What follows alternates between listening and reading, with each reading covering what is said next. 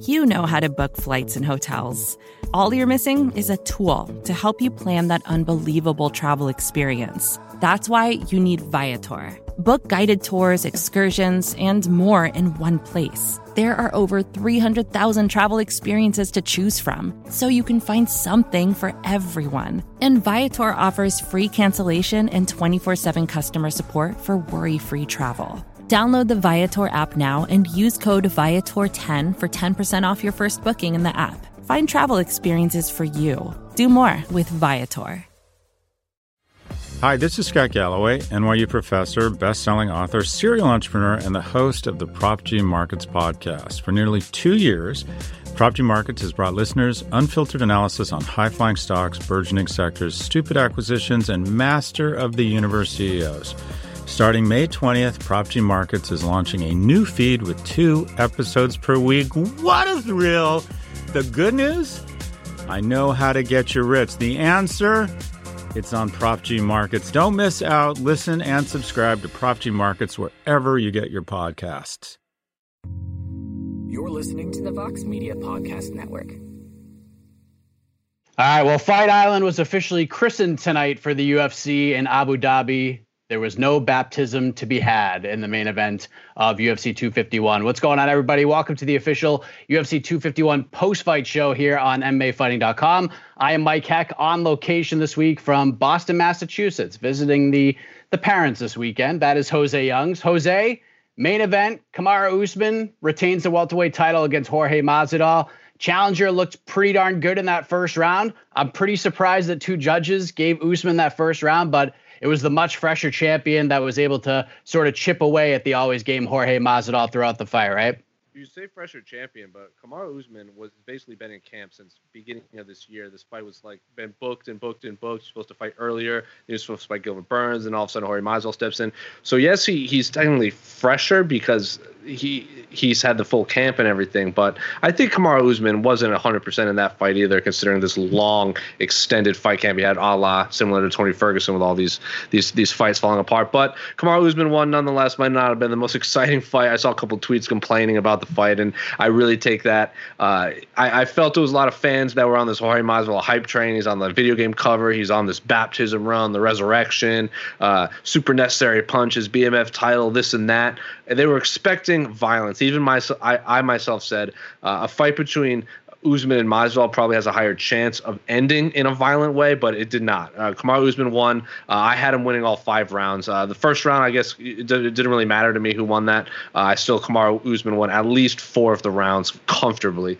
The people were complaining about the foot stomps, the wrestling, the headbutts, all that stuff, but Kamaru Usman did what he had to do to win. That's exactly the type of fight I thought he would take to Jorge Masvidal, because for all the talk about Jorge Masvidal taking this fight on short notice, Kamaru Usman also took this fight on short notice, and it's a completely different fighter between Gilbert Burns and Jorge Masvidal. It's completely rechanged. Left his camp, had his new Trevor Whitman in his corner for the first time, fighting the BMF guy. All this bad blood is in the air. All the pressure's on him to perform. Like we ourselves said, all the pressure's on Usman, not a whole lot on Masvidal. But at the end of the day, Usman did what he had to do. I didn't have a problem with the way he fought. It might not have been the most exciting, but if I was going to predict a way Usman would pull this off, this is exactly how I thought he would do it.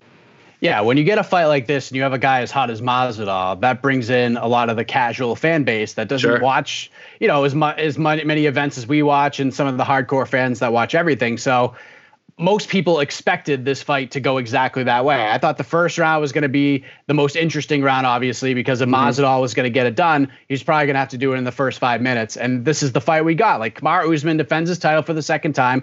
It was another classic Usman-like performance, and he gets a one-sided win in a highly anticipated main event. So in the end, we like to talk about like the overall letter grade, but it felt like, just kind of looking at the time slot when we're all said and done, as we were getting ready to hit record here, we were just like, man, this is super late. Like, I feel like the card kind of, and the whole night in a weird way, went kind of slow, did it not?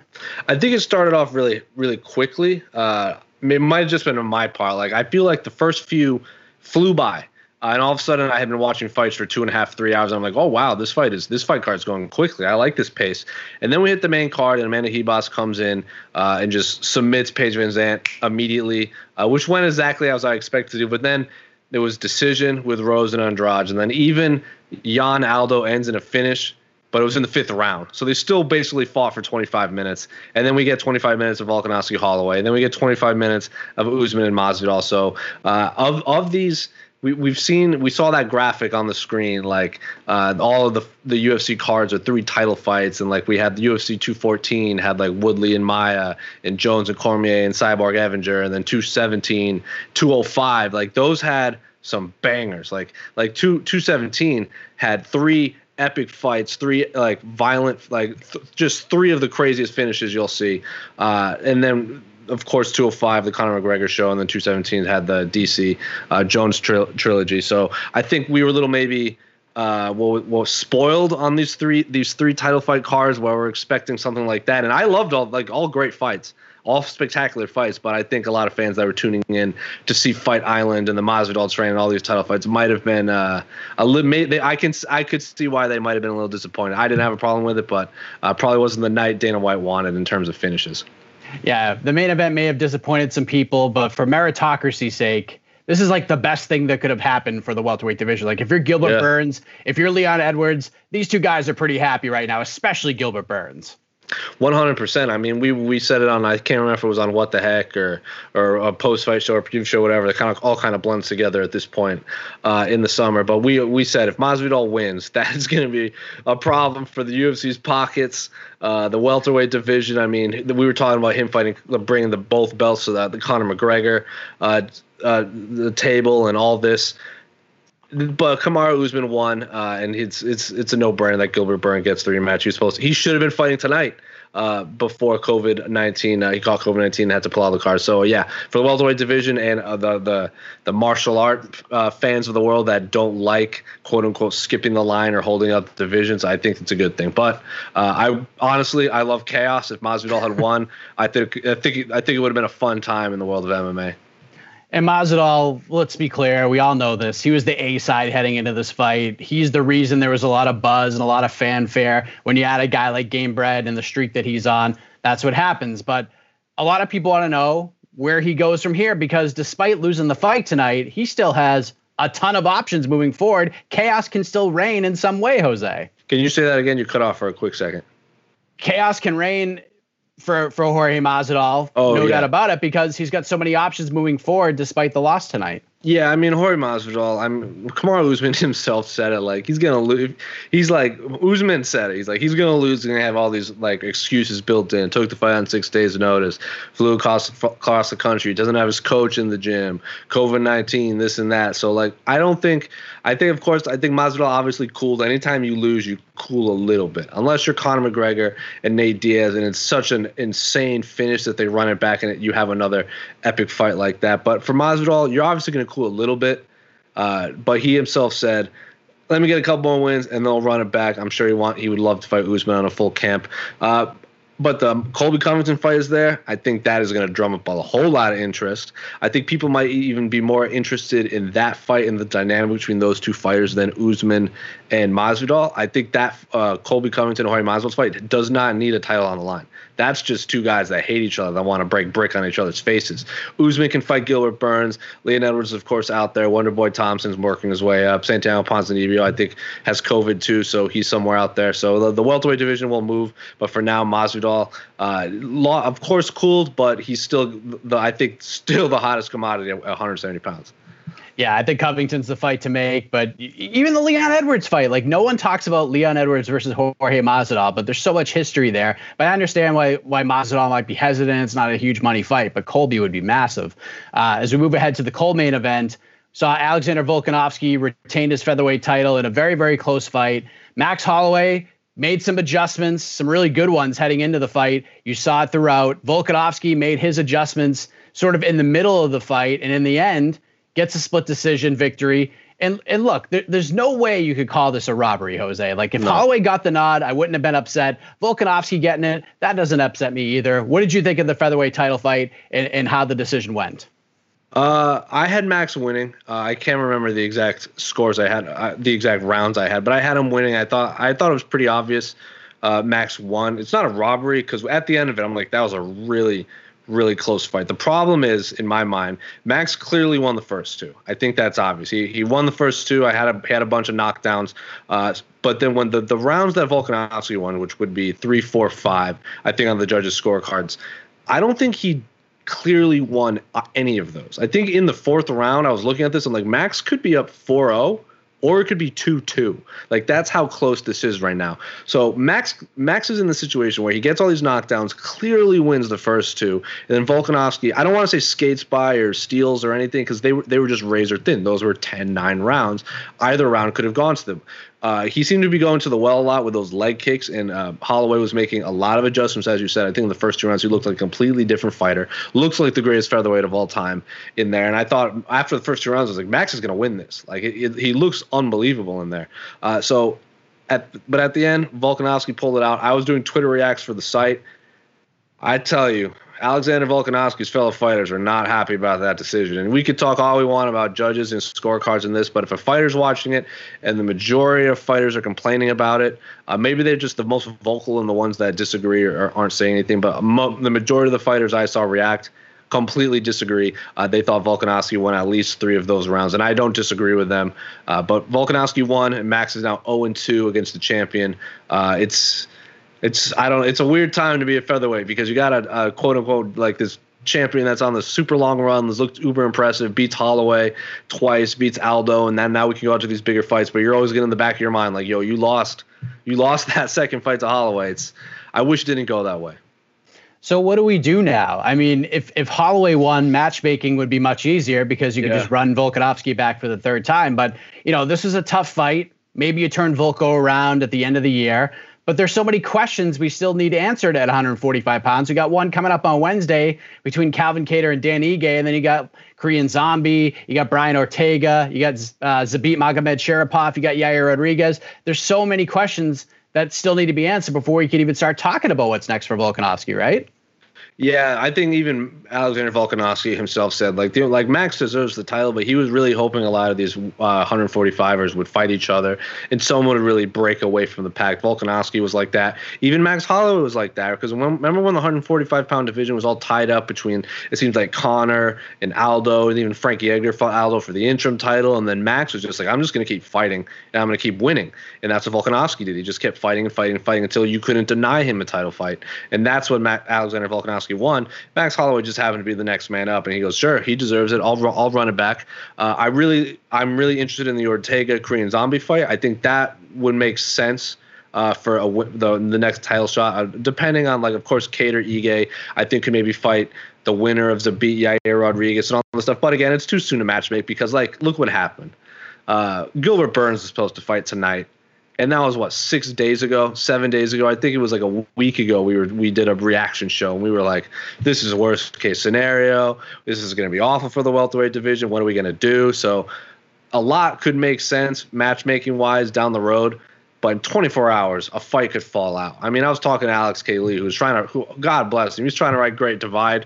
And it seemed like every time he finally wrote it, a fight would fall out. And then he'd say, all right, I'm going to replace it with this fight. And then the fight is rebooked, and he has to rewrite it. So who knows with it? We can talk about what we want all we want, but until the world is at least stable, it's an impossible task.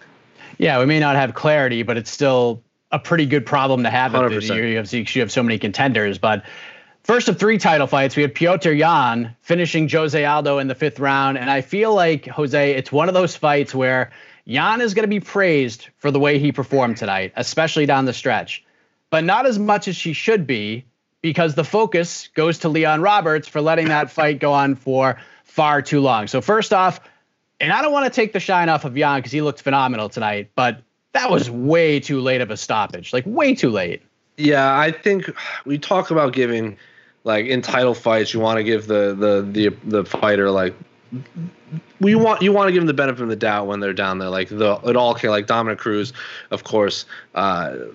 I can't remember the rest of the name, but he was complaining about the referee smelling like beer and cigarettes and Cruz, yeah. This was Dominic Cruz, of course, UFC 249. Keith Peterson just complaining that he wasn't giving him the opportunity to step in there. But then also like 2 fights later, or like a fight later, we see the referee stop the fight between Gaethje and Ferguson, and we all like, that was a great move, that was an unbelievable move, this and that. And then we see this, and it's the exact opposite. Like Jose Aldo was in the fight for the first 3 rounds. I even was like, wow, Jose Aldo, like I think somewhere in the 3rd round, it really looked like Jose. We talked about this on the A side, like the difference between like experience and like youth, and it really looked like Aldo's experience was just like turning the corner.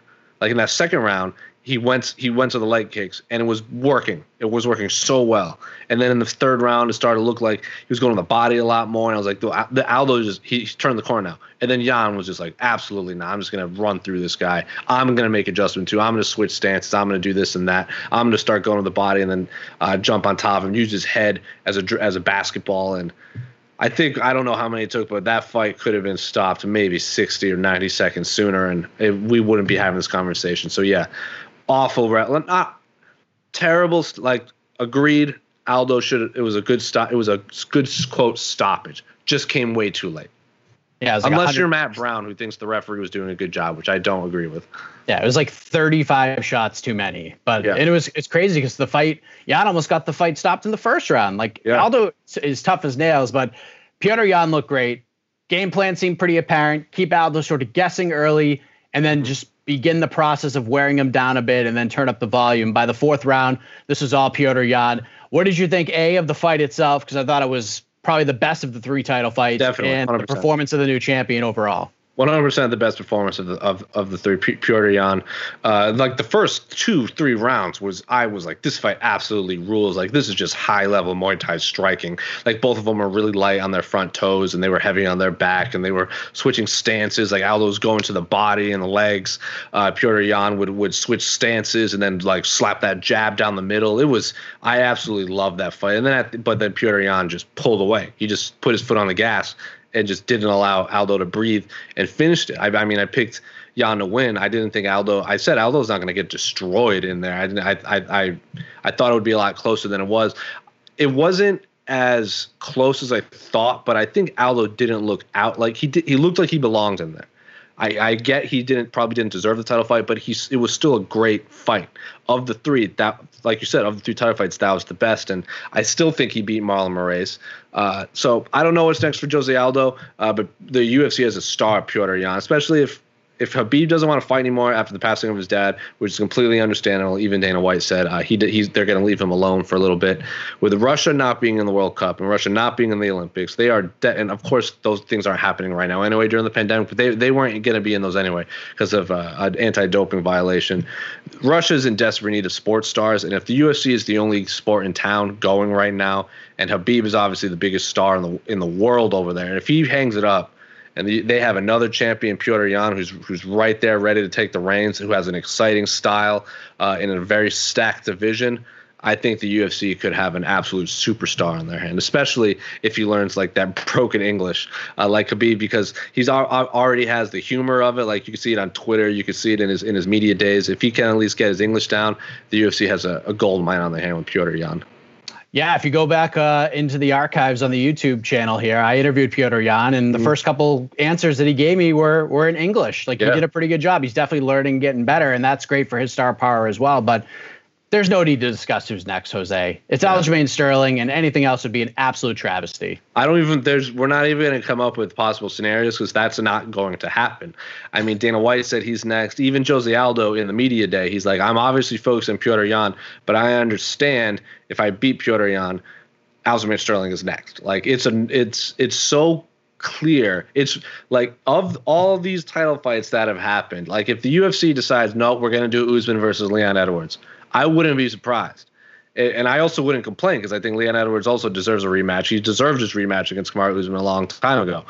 If the UFC gives, if they give anyone else to Petr Yan for whatever reason, it's just throw the rankings out the door. throw everything out the door because, like, yes, Cody Garbrandt called him out. He has the beef with Sugar Sean.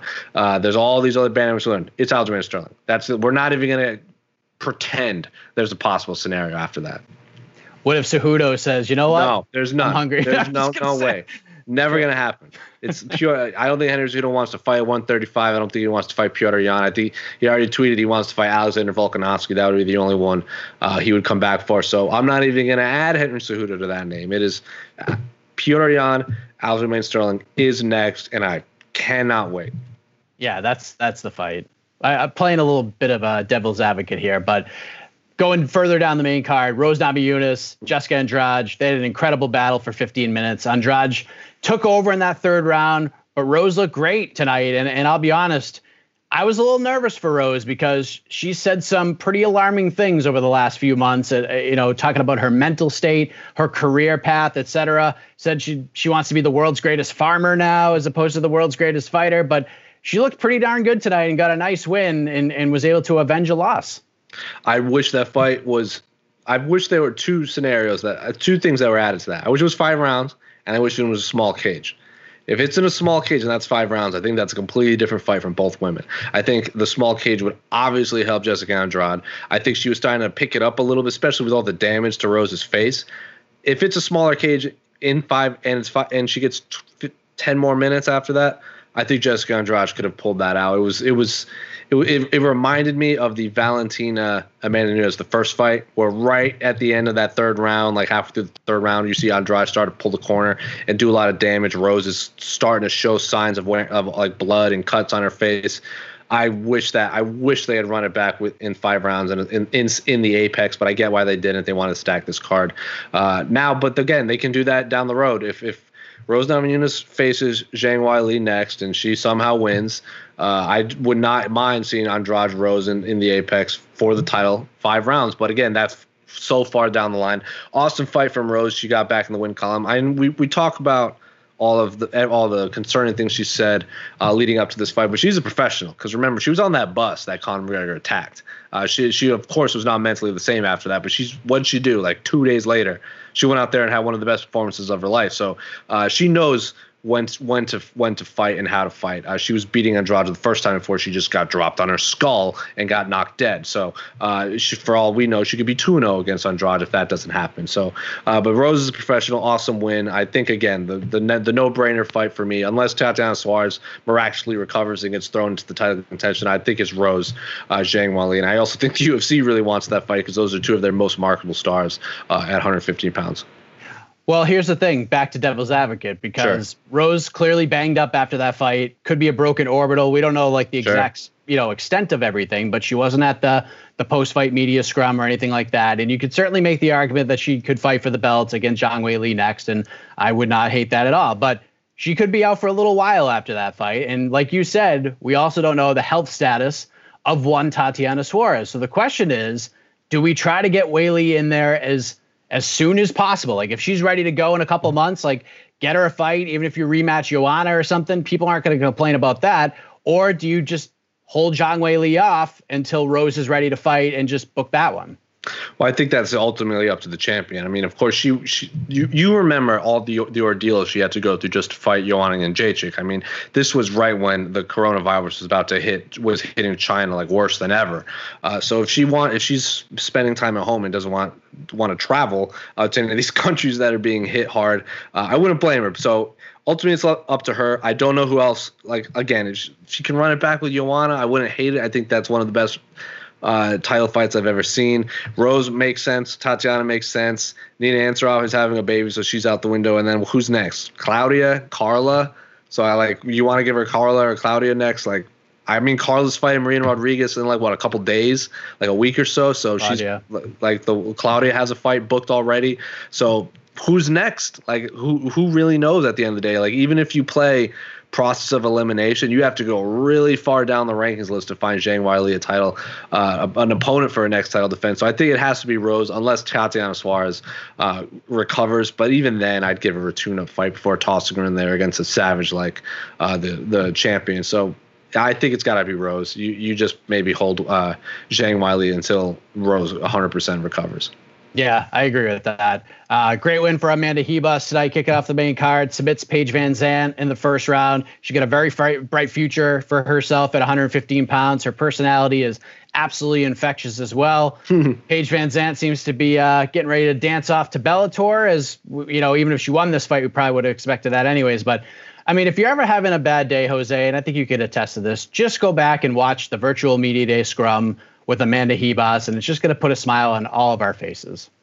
Yeah, it was a very big clash of emotion, like the emotions both fighters brought to their media days. Because like Paige wasn't even at the normal media day. She like did her own on her phone, like separate. Like she didn't have the normal backdrop and everything, and she just seemed like she wanted to get that over with and then just go in and fight. But Amanda Ribas was taking advantage of everything. Like the cameras were there, even on the at the beginning when they're doing like they're playing the Who and everyone is all excited. They're getting hyped up and they show the fighters like hyping up the fight. Like Amanda is just laughing. She's just having a good time. She's taking advantage of the cameras on there. So unbelievable performance though.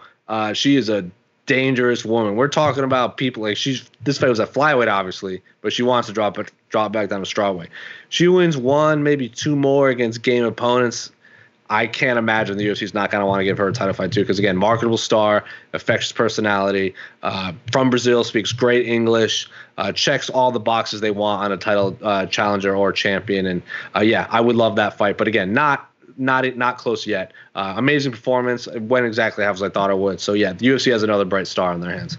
Yeah, keep building her up slowly. No need to rush her into top 5 opponents or anything like that. I think like maybe the Angela Hill versus Michelle Waterson loser. I think that makes perfect sense for her. Unless Felice Herrig comes back. I think she's sitting there 15-16. Maybe the winner of Marina Rodriguez wins. You could give Amanda Ribas that fight. And I know they kind of, or Tecia Torres coming off that big win. There's a lot of important fights at strawweight. But again, Amanda Ribas isn't near the title picture yet. But maybe in 12 months, maybe.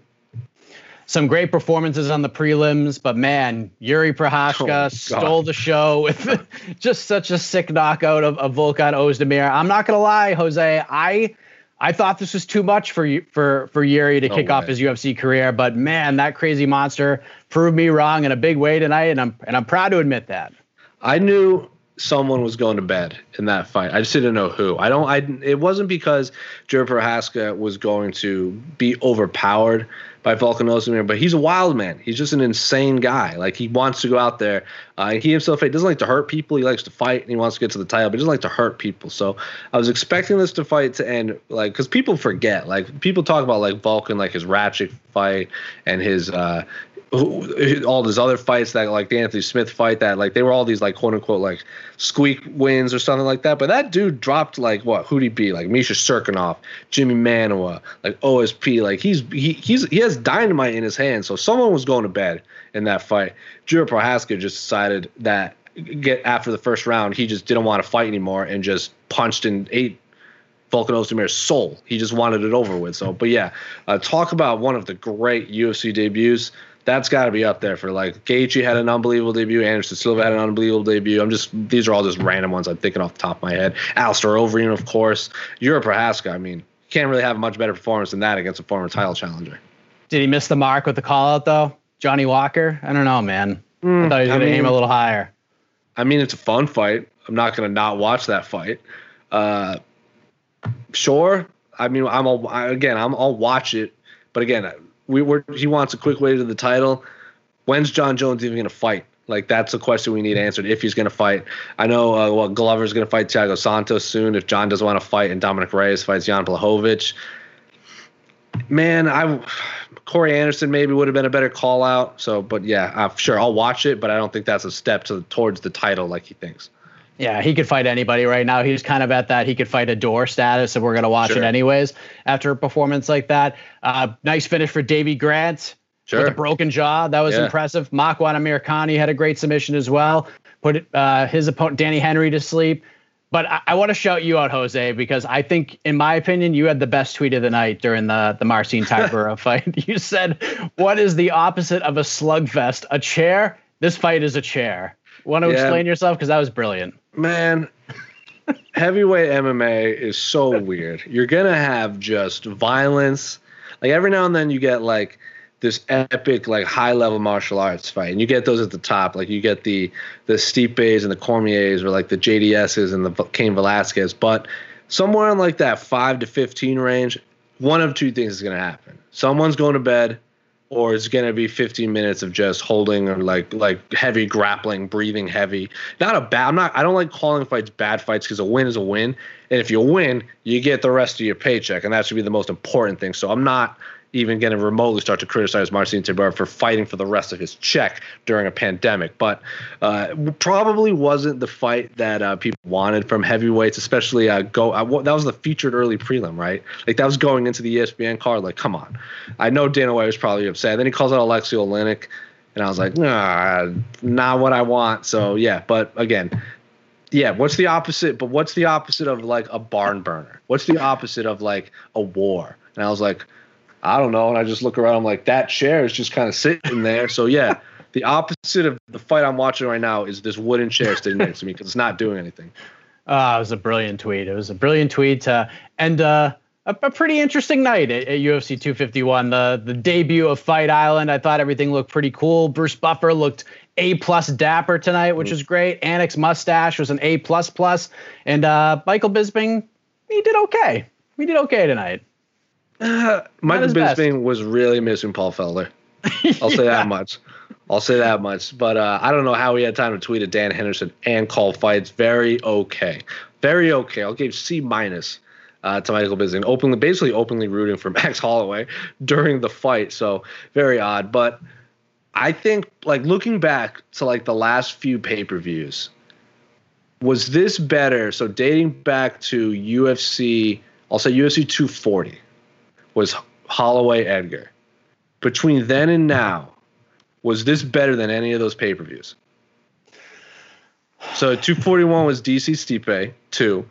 242 was Khabib Poirier. 243 was Whittaker Adesanya.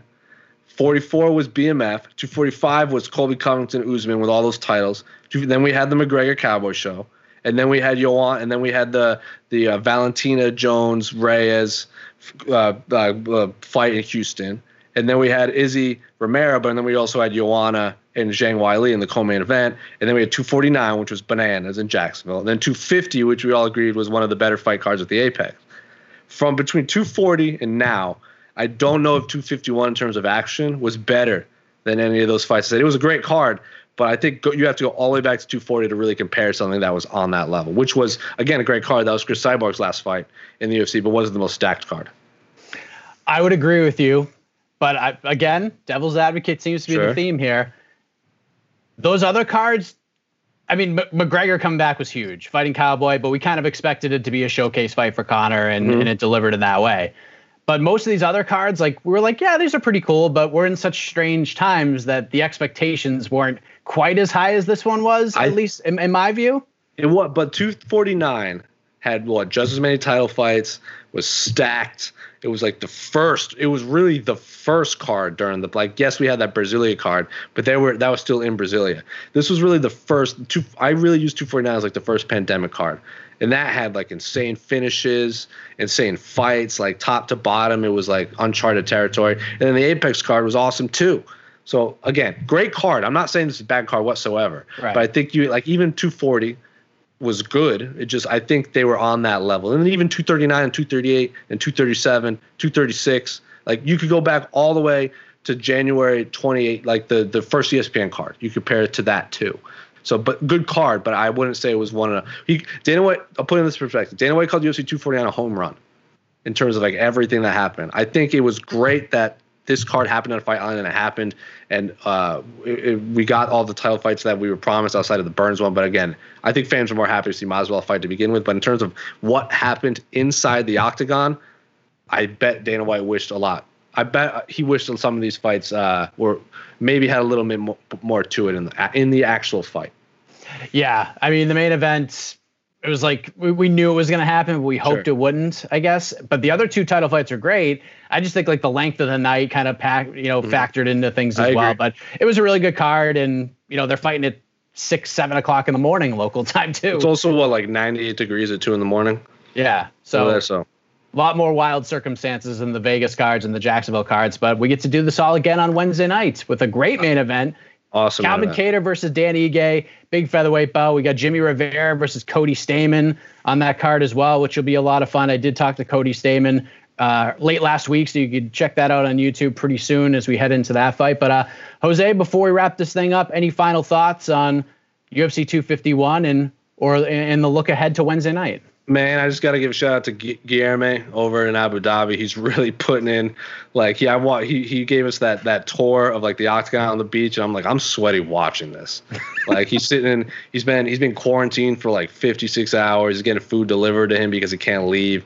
It's 1,000 degrees. It's basically walking on the sun if the sun was underwater, where it's basically like you're swimming through 90-degree air. So shout out to Guilherme for putting in the work. The Wi-Fi and the internet might be terrible over there, but he's working his way through everything. So shout out to Guilherme. Stay safe over there.